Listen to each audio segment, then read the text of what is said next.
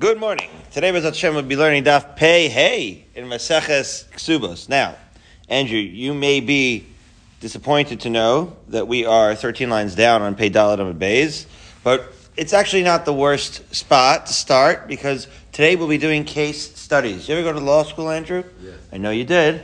The idea of the case study, it has halachic significance also. We give case studies great significance. So we could, right? The Chazal will argue concepts all the time, and then they say, "Well, we saw this halacha, and we saw this," and often it'll be random names of people you may not have heard of otherwise. You know, the main Rosh Yeshiva discussing the topic will point to Minhag Yisrael or a certain case study to illustrate a point, and that will hold great weight. And so today, case studies hopefully will go a little bit faster because I did fall behind. We have some shorter shiurim these days for slichos on this, the fourth day of Tafshin Pei Gimel. So, Pei Daled, Pei Gimel, Pei Gimel.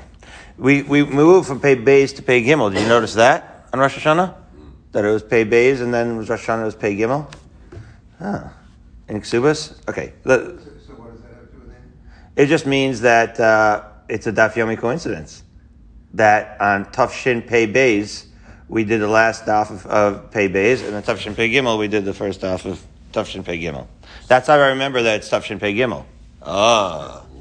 Okay, so here we go. What was the issue? Rabbi Akiva and Rabbi Tarfon had a machlokas. We're in the middle of a conversation about whether Rabbi Akiva and Rabbi Tarfon can have a machlokas. Rabbi Akiva was technically Rabbi Tarfon's Talmud. What was the machlokas? Rabbi Akiva held that you can't seize anything from the Yorshim, from the heirs. Right? Rabbi Tarfon said there are scenarios where you can't seize from the heirs. So we were in the middle of discussing maybe the machlokas between Rabbi Yochanan and Reish Lakish, right? Because we started already the case studies where Rabbi Yochanan said, like Rabbi Tarfon, and Reish Lakish said, "Nah, you can't do that.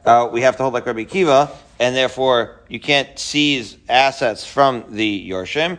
And Rabbi Yochanan said, okay, well, I guess we have to hold like Rabbi Akiva, because that's what you said. And he reversed his halacha. And the question is, can he reverse his halacha?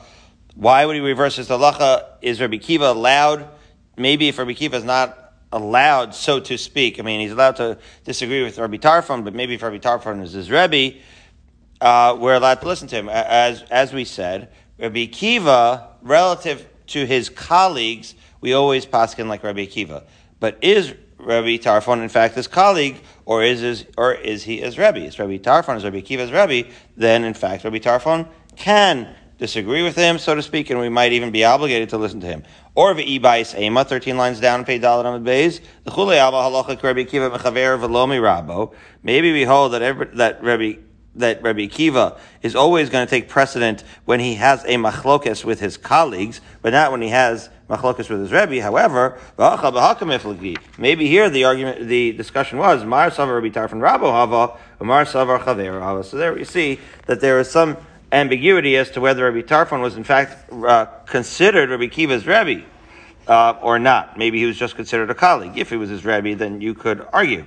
However, if he was his colleague, right, as Reish Lakish holds, so then Rabbi Tarfon and Rabbi Akiva, we would always hold like Rabbi Akiva, because after all, we always hold like Rabbi Akiva relative to his colleagues. Or, finally, Ba'isema, T'chulei Alma Chavera Hava, everybody agrees that Rabbi Tarfon was in fact Rabbi Akiva's colleague, and here maybe they would disagree as follows, that Mar Savar Halacha Itmar.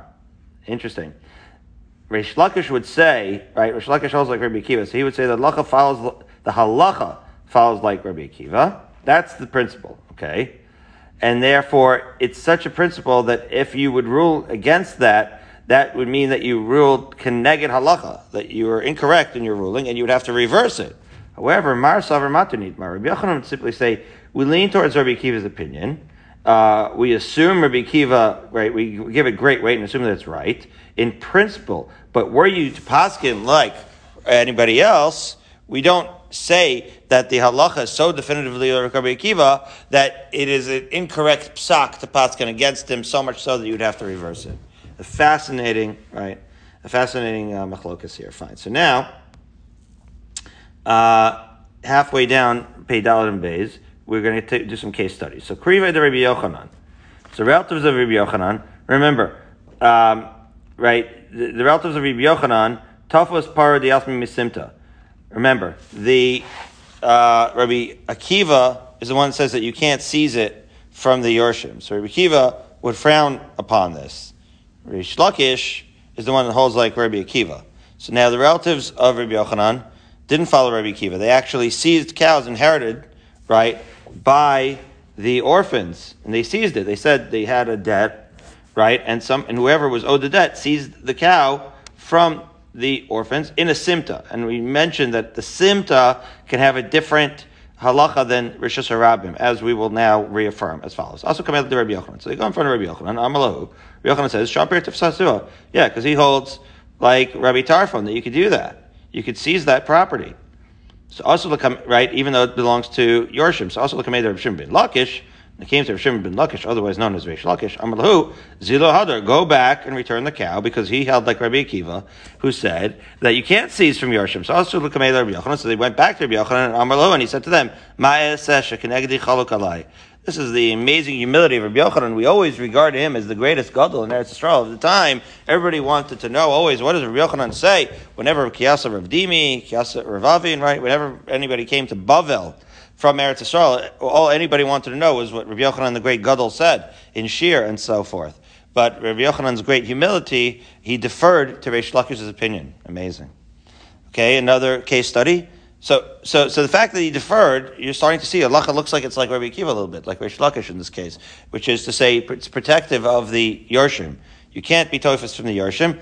What's interesting here is that it's even in a simta, right? In other words, if it was in Rishus HaRabim, so then that would make then it's perhaps more likely that you could be tofus. We'll see, right? We said the Rishus HaRabim it's a little more. It's the Yorshim did not actually make a kinyan on it there because it's a free for all area.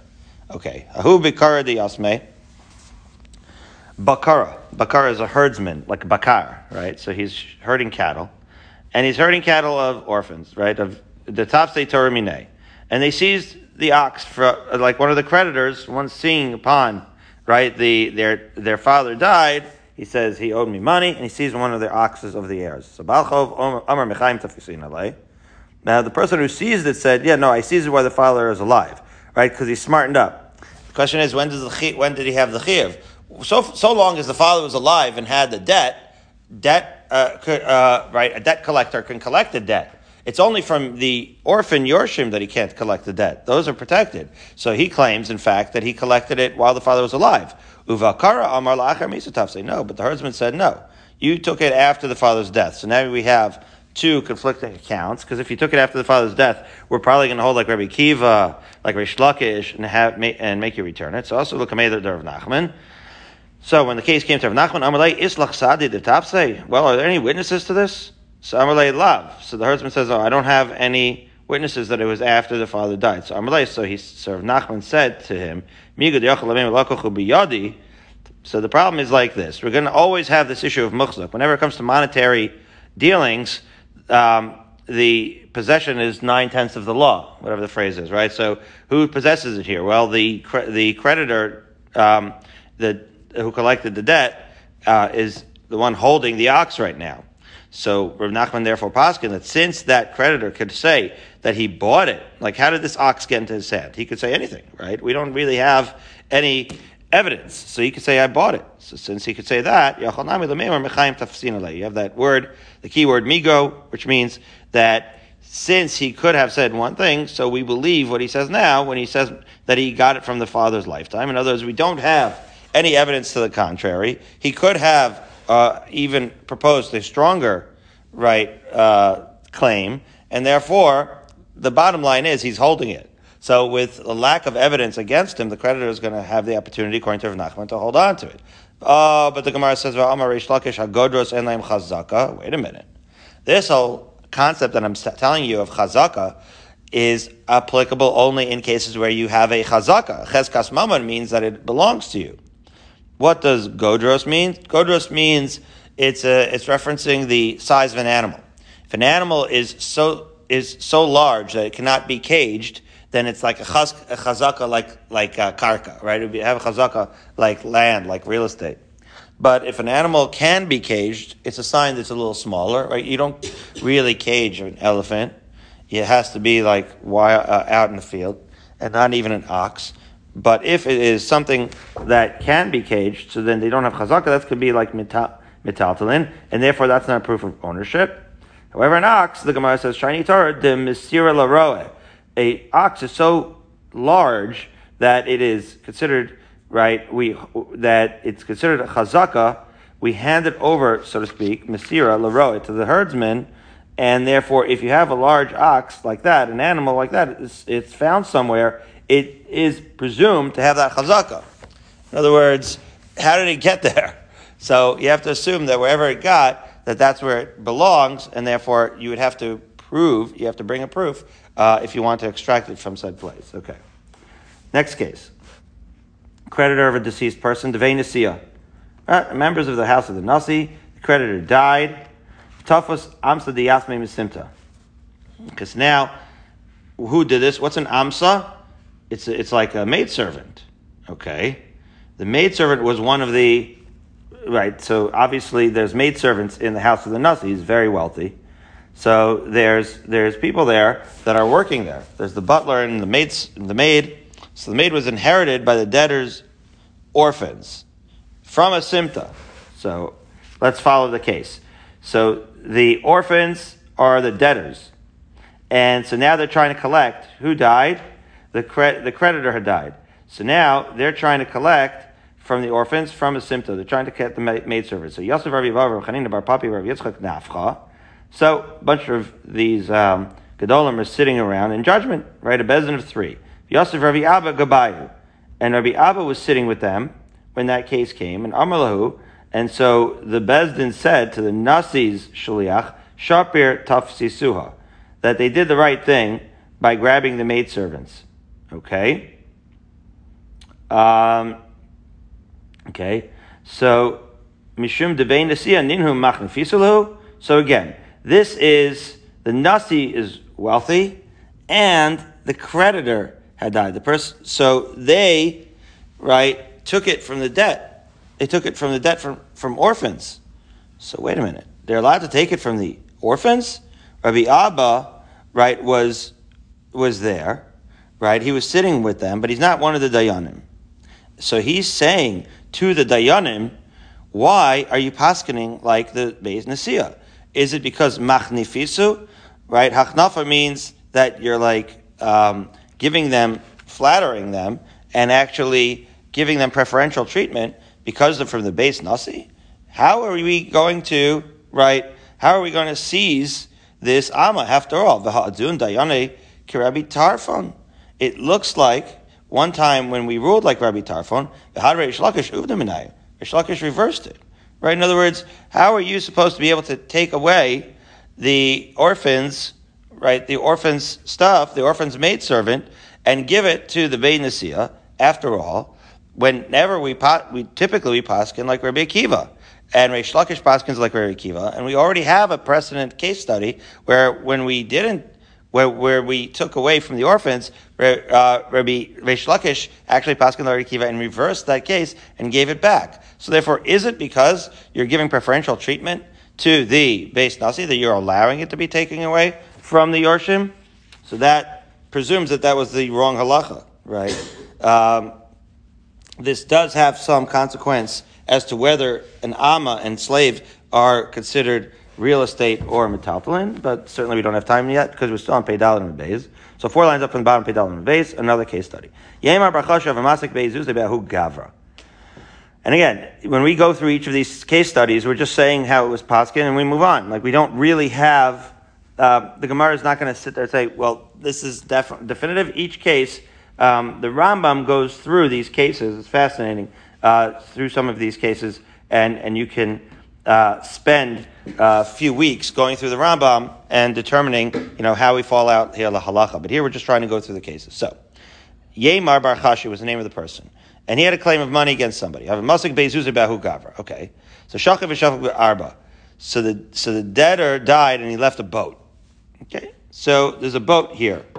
So Amarle Lishtuche Zil Tafsan Alei. So Yemar, instead of going by himself, right, to go seize the boat as payment, he sends a shaliach. So this is a fascinating case study. Azal Tafsa, the shaliach goes, seizes the boat. Somehow holds on to like the ropes or whatever. So Pogabay, listen to this. Rav Papa, Rav Huna, Bereda, Rav Yeshua. Two of the greatest, right, Gedolim of the time.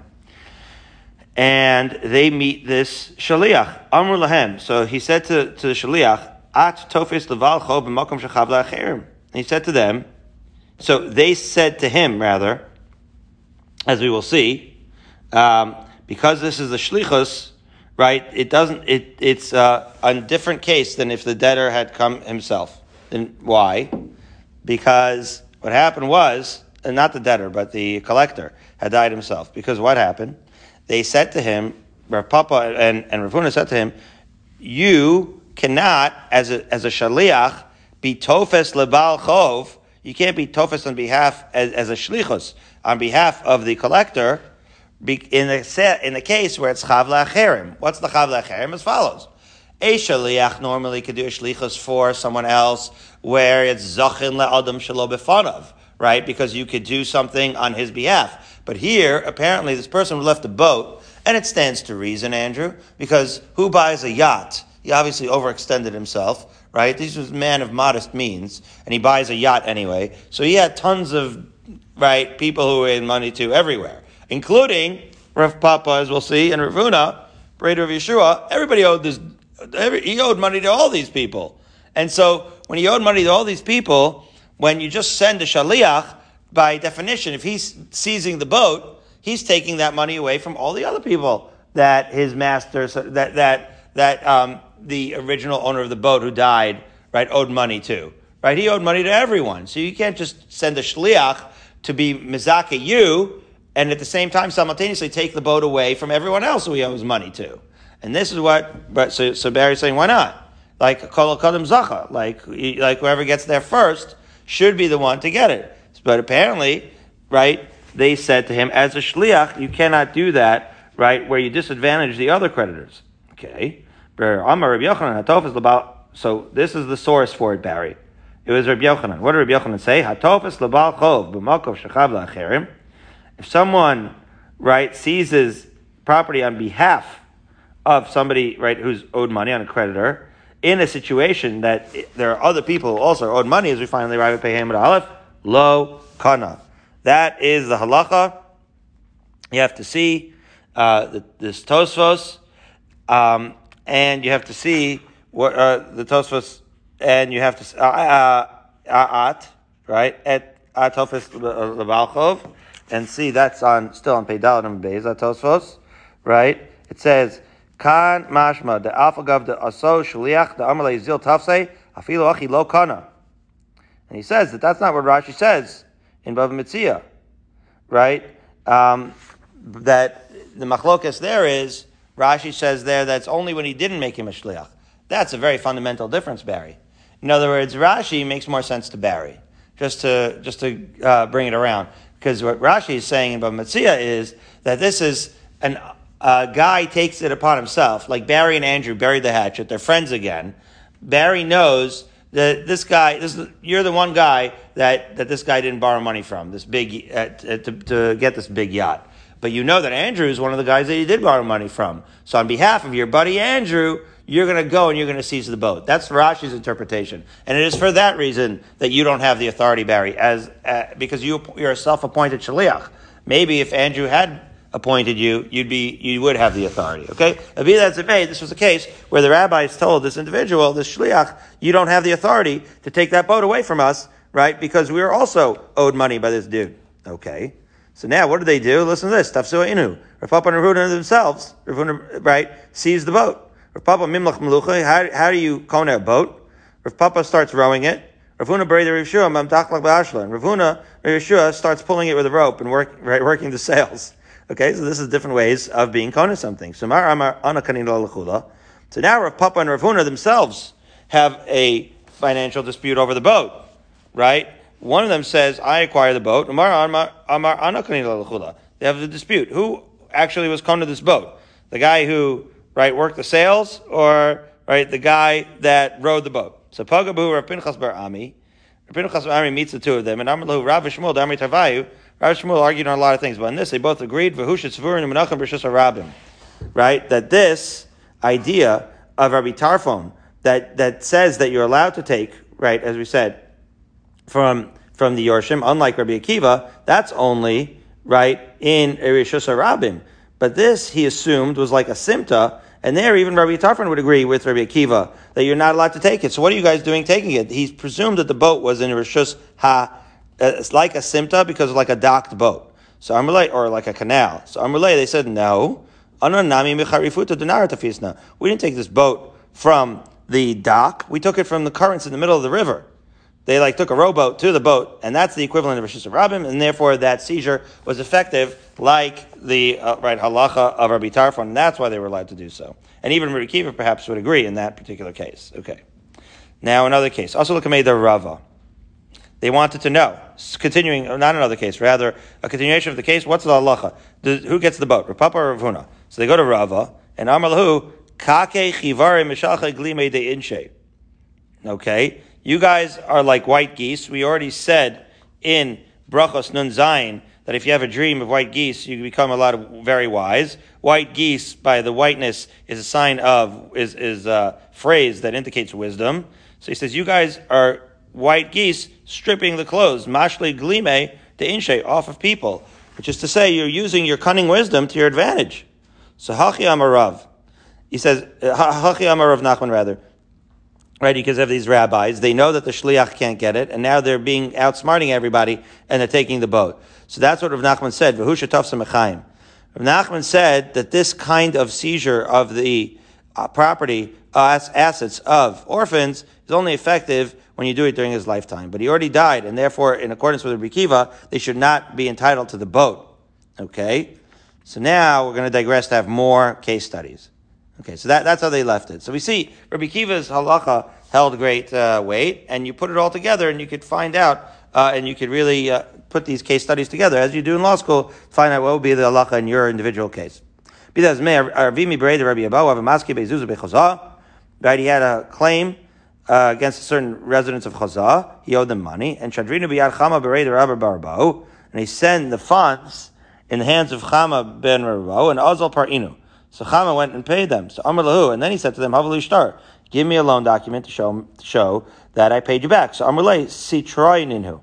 Wow. Sitroy Ninhu, as Rashi explains, that this payment that you gave us, that's not for the loan that we're talking about. They did take the money, but they said, no, we're not going to give you a loan that the loan is forgiven. That was for money that you owed before. Now, you still owe money for a second loan, right? Okay. So that is a problem because the shliach thought that he was paying the current loan, but there was an even older loan that money that they took the money to satisfy. So they were looking for halacha. They say, did he pay the current loan, or are they entitled to take the money right for the original loan and still not give him a start to say that he paid the current loan? So this case came before Rabbi Abahu. Amalei is lachsadi de parnisu. Are there any witnesses that you paid them? This is, he's asking the shliach. So Amalei, lo, I don't have any witnesses. So Amalei, Rabbi Abahu said, you're stuck. They are entitled, right, to collect for the old loan, because they could say that you never paid them at all, since there's no witnesses. Therefore, you use that miga to say, they could say that those funds were for the original earlier obligation that you had, and therefore justified in not giving you a receipt. And so you can imagine that this shliach, was that this is a tough thing. That Avimi ben Rabbi Abahu is actually paying, but despite the fact that he paid back the loan, he's still going to have to pay back the loan again because he has no receipt, because they can have a claim that they still owe, that he still owes the money, and that only satisfied an earlier loan. So now the Gemara says, Le'inan shalume shaliach mai. Okay, maybe if that's the case, so then maybe the shliach should be culpable, right? Maybe the shliach was negligent, right? If I sent you, Andrew, to go pay a loan for me and bring me back the receipt, and I gave you the money to satisfy the loan, and you came back and said, yeah, I paid them, but I have no receipt, and you still owe the money, I'm going to go after you. What kind of shlichus is this? So maybe you should be culpable, Andrew. Says the Gemara, Well, Amar Rav Ashi Chazinan. We look at the circumstances. It depends. What did the debtor tell the shliach? Did he say, take the document and give the money? Well, if he said that, so then Andrew really should have taken the receipt first and then paid, right? Then Mishalim. Then it's Andrew's fault. And he's considered, right, negligent for not taking the receipt first, right? However, if he had said, Hav Zuzei Shkol Shtara, if he would say, if Andrew was acting in good faith, but the debtor said to Andrew, give me the money first, and then I'll give you a receipt. And then after Andrew gave the money, he withheld the receipt, so then lo mishalim. So then that's not Andrew's fault. He got kind of duped by the debtor. The Gemara, however, says, Velohi, ben kach mishalim. No, either way, it's Andrew's fault. The Amar lei, that's a kunish tarichach, v'lo lavu say. Because Andrew, you don't have to be such a softy pushover. When he told you, give me the money, I'll give you the receipt, part of your shlichus is to say, I don't think so, pal. Give me the receipt first, and then I'll give you the money. And therefore, the Gemara is saying that the shliach has to be a little bit more assertive, and it is because you are not so assertive that the shliach himself is going to be the one that's going to owe. Where do you ever hear of a receipt given before the payment is made? Right. So Barry wants to know. What do you mean? Why should Andrew demand the receipt? When do you ever give a receipt given before a payment is made? That's a very good question. We're going to see, right? And in fact, it could get worse over here. But you're right. Why? What gives them the right of retrieving the document? So, it's a really good question. Why would anybody give him the receipt first before he paid? Maybe they did business differently. Right. We're used to. Right, because he said, "Give me the money, I'll give you a receipt." That seems to make sense. Why would that? So Barry's suggesting that in those days, that's not how it worked. That maybe if the expectation was to get the receipt first, maybe that's how they did business. And again, it's in other words, you could defend that old practice, Barry, because even though normally when you purchase something, you don't get a receipt until you purchase. When it comes to debts, if you paid the money before you got the receipt, then muchzak is so strong that now that I got the money, right, you'll never get your receipt, because we always go with the money with the muchzak. So maybe that was the source of the old custom of getting the receipt first before paying, because muchzak was so strong. But you say, well, the opposite could also be true, right? If I get a receipt, then I could say I already paid you, and now I'm the muchzak. So I don't know. That's a good question. Okay, next case. Certain woman, she had a whole bag full of receipts. Okay, and also Yoshim Kativai Limine. So now the heirs of all the people who owed money, they want the money. So Amralu Mechaim Tafisna, she said, what are you talking about? I seized these receipts during your father's lifetime because he owed me a debt. Rashi explains this isn't really like the receipts are not real documents that have currency. It's more like she's holding them as collateral, okay? Because after all, without the receipts, they can't go collect the money. But she's trying to basically do extortion, I guess you could say, to try to force them to give her money. So aside the Rav Nachman, so she came before Rav Nachman and Amar and he said to her, you have any witnesses, right, that the father demanded this of you during your lifetime and you didn't give it to him? In other words, if she had such evidence, that would actually help her, because that would mean that she actually had some dealings with the deceased and was a muchzak. Because after all, with the deceased husband, she can have an argument about that. That's just a regular bezdin. But with orphans, they get the upper hand because that's what Chazal are protecting them. So Amalei Lo, she says she doesn't have any witnesses that she had such discussion during the husband's life. So Imkain Avitfisa Dalachamisa. So therefore, Nachman ruled that if you don't have any evidence of using these shtaros, right, during his lifetime, so then this is just straight up blackmail of Yorshim, and we're not going to allow that to happen, right? You can't start blackmailing them after already the husband died, because from Yorshim we're not going to give you anything.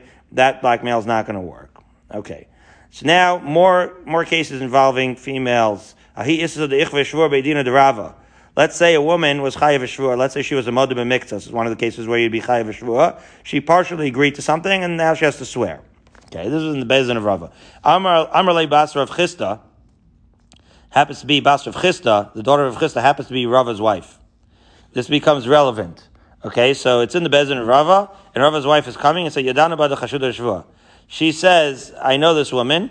She's suspected of not being so truthful with her shvuas. So Apcha Rava l'shvua shekenegda. So Rava reversed his din, and he said, right, instead of this mod, typically a modem miktsas is the one that's going to be swearing. Here, he considered, right, Rava considered this woman's swear to be ineffective based on his wife's suggestion. He knows that she's basically a big fat liar, and therefore he made her disputant, right, the person who she was swearing against, swear, because that was a more trustworthy person. So he kind of like reversed the typical standard operating procedure, and he said, whereas normally the modem mixus is the one that swear, why don't you swear? Because this modem mixus is not trustworthy. So now the Gemara says, Zimnim havayasvi kamed Rav Papa Rav Ada bar Masna. On a different time, Rav Papa and Rav Ada bar Masna were sitting in front of Rava, and Aisu ahu shtar gabei, a document was brought before them for collection. Amalei Rav Papa, idana be shtar priyahu.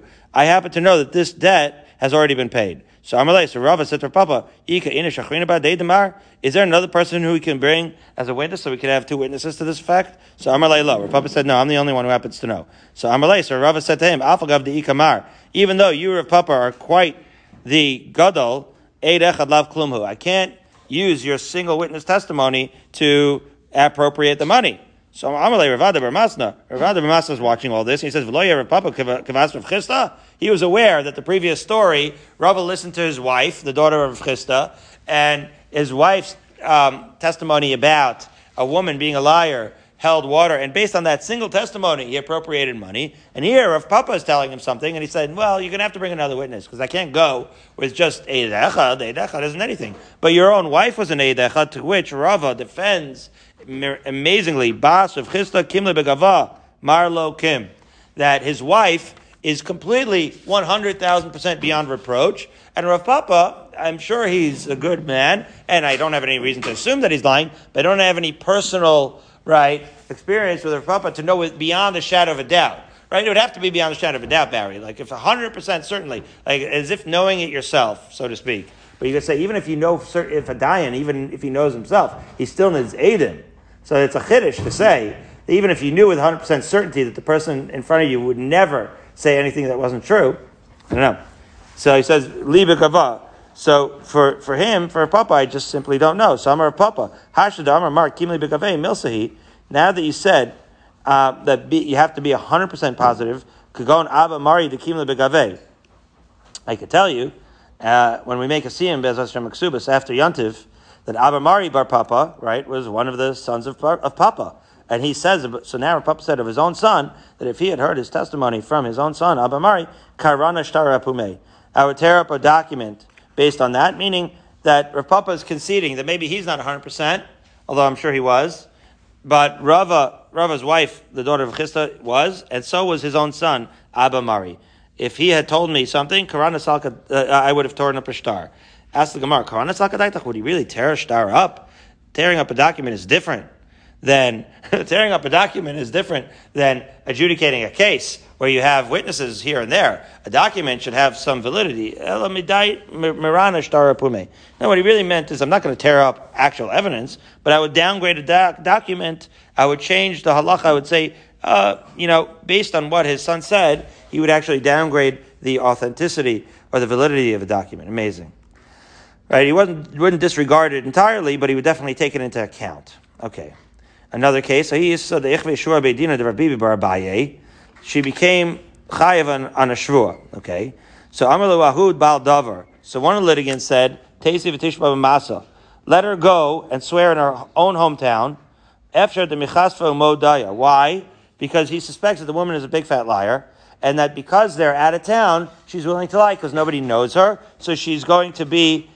She doesn't have any embarrassment. But if she was to swear in her own town, she'd be embarrassed to swear falsely. It's like today in social media, everybody's willing to say everything in anonymity, right? But if you actually had the person in front of you, right, you'd be less maybe inclined to just throw out, right, all this hatred. And you'd be embarrassed. So she said, okay, you know what? I'll go to my hometown and I'll swear. but write me an acquittal letter first. In other words, let's do all the logistics first. So that when I swear in the other town, I get it right away. In other words, I'll do it. I'll go to my own town and I'll swear. But then I don't want this to be over. Let's do the legwork now. So Amar Rabbi bar Abaye Kisvula says, all right, write up all the documents, and then we're going to, when she swears, she gets it right away.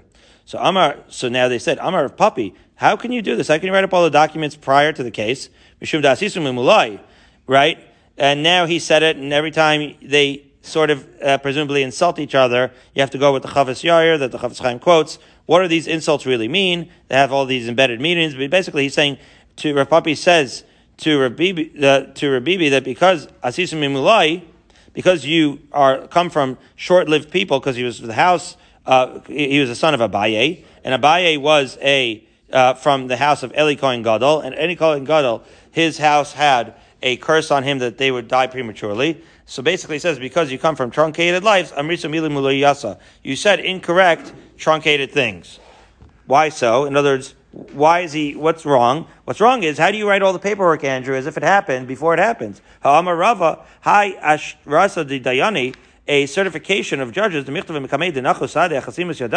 you write before you have any witnesses on it, psula, it's invalid. Why? Because Amma Mechzik Shikra. Because it's like you're lying. You're writing as if it happened, but it hasn't happened yet.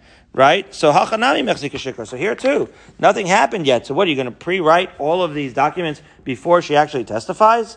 So the Gemara says no. This is not that of argument of Rava, because Velesa, Midar of Nachman, because we see from Nachman, the Amar of Nachman, Omer Hayar Meir Filu Matzah Ba'ashba, that when it comes in the context of Gittin, if you find a get in a trash, and then you sign it and give it to your wife, it's kosher. That get is going to be kosher, even though you found it in the trash, and you don't know when it was written, it's fully written, and it could look like Mechzik V'Shikra, but you don't have that concern. Afilu Rabbanan, even the rabbis who disagree, as we'll see with Rabbi Meir, and they disqualify this get, the reason they disqualify it is not because of Mechzik B'Shikra, Lo pligi alei de Rabbi Meir, lo begitei nashim. The only reason they say that you can't use this get is because it's a get. And a get has a different din, because get didn't have to be written the Shema. But if it were any kind of shtar, they would actually agree that if you find the trap heap, you could use it. So we see that we don't mind pre-writing the documents and then just filling in the signatures afterwards. Right? If you find a debtor's note, already a used one, right, and then you repay the loan, recorded it, you can't use it again. Because the lien was already released. And we see that the reason is because the lien was already, released. However, but we're not concerned about mechzik shikra and nishtaras. So therefore we see that Rav Papi's argument is refuted, and the woman can, in fact, rewrite the documents. And so Rav Papi was completely done away with. You certainly can write the documents ahead and then sign them later. Of course, it's not simple because we paskin like Rav Papi lahalacha and chaf aleph amud beis, but in this story we refuted Rav Papi and we said that you could write documents. This in itself is a discussion as well. Okay, a few minutes left. So who governed, as we are on Pei amud beis? Who governed afkid shav marganisa de tzayir b'sadina? Right. So this is an interesting thing. Somebody has 7 pearls wrapped in a handkerchief, and we don't know. Right? Was this a gift? How did he get this thing? Bei Rabbi Miyasha bar Bereid of Shua ben Levi. Rabbi Miyasha, the grandson of Shua ben Levi, has this handkerchief with all the precious stones in his house. Shachav Rabbi Miyasha, and then the grandson dies. Below pocket. He didn't give instructions. Where did I get this from? Do I owe it to somebody? Is it mine? So Asuk Lakamei the Rabbi Ami. So now the person who deposited in Rabbi Miyasha's house and Rabbi Miyasha's Yorshim are going over this case. Amar lahu. So Rav Ami says to them, well, there's 2 things that are in the favor of the claimant. First of all, we know that Rabbi Yasha had no money. And since he had no money, it's unlikely that he actually owned these precious pearls. And also, when the Yorshim came, right, not the Yorshim of Rabbi Yasha's grandson, Rabbi Shua ben Levi, but the Yorshim of the claimant, or the claimant himself, came, he said, the pearls looked exactly like this, and exactly in this kind of handkerchief. So it really does seem, in 2 different ways, that it belonged to them and not to Rabbi Yasha, right? However, Rami says, but But again, who's the muchzak? The muchzak is Rami Yasha, right? He had it in his possession. So maybe his Yorshim should keep it, right? So you say, well, if the claimant would regularly go in and out of Rami Yasha's house, so then that would not work to say that he gave the simanim, because if he had come in and out regularly, right, then he would know the simanim just from being in his house a lot, right? As the Gemara says, it could be that it belonged to Rami Yasha, and just because you were in and out a lot, you saw that he had this precious thing. So we see the muchzak carries a lot of weight. And it's only because of the preponderance of evidence that there's no other way, if he had not gone in and out of the house enough, and there's no other way he could give simanim, and it's very unlikely that Rabbi Yasha had the money in the first place, it really belonged to him, so then we're going to give it to the other person. But otherwise, we would allow the Yorshim Rabbi Yasha to keep it. We're going to have many such cases tomorrow, and so tomorrow should hopefully go quickly as we move on to Pei Vav, but we'll resume 9 lines down on Pei Hey Amud Beis, Bezrat Hashem. All right.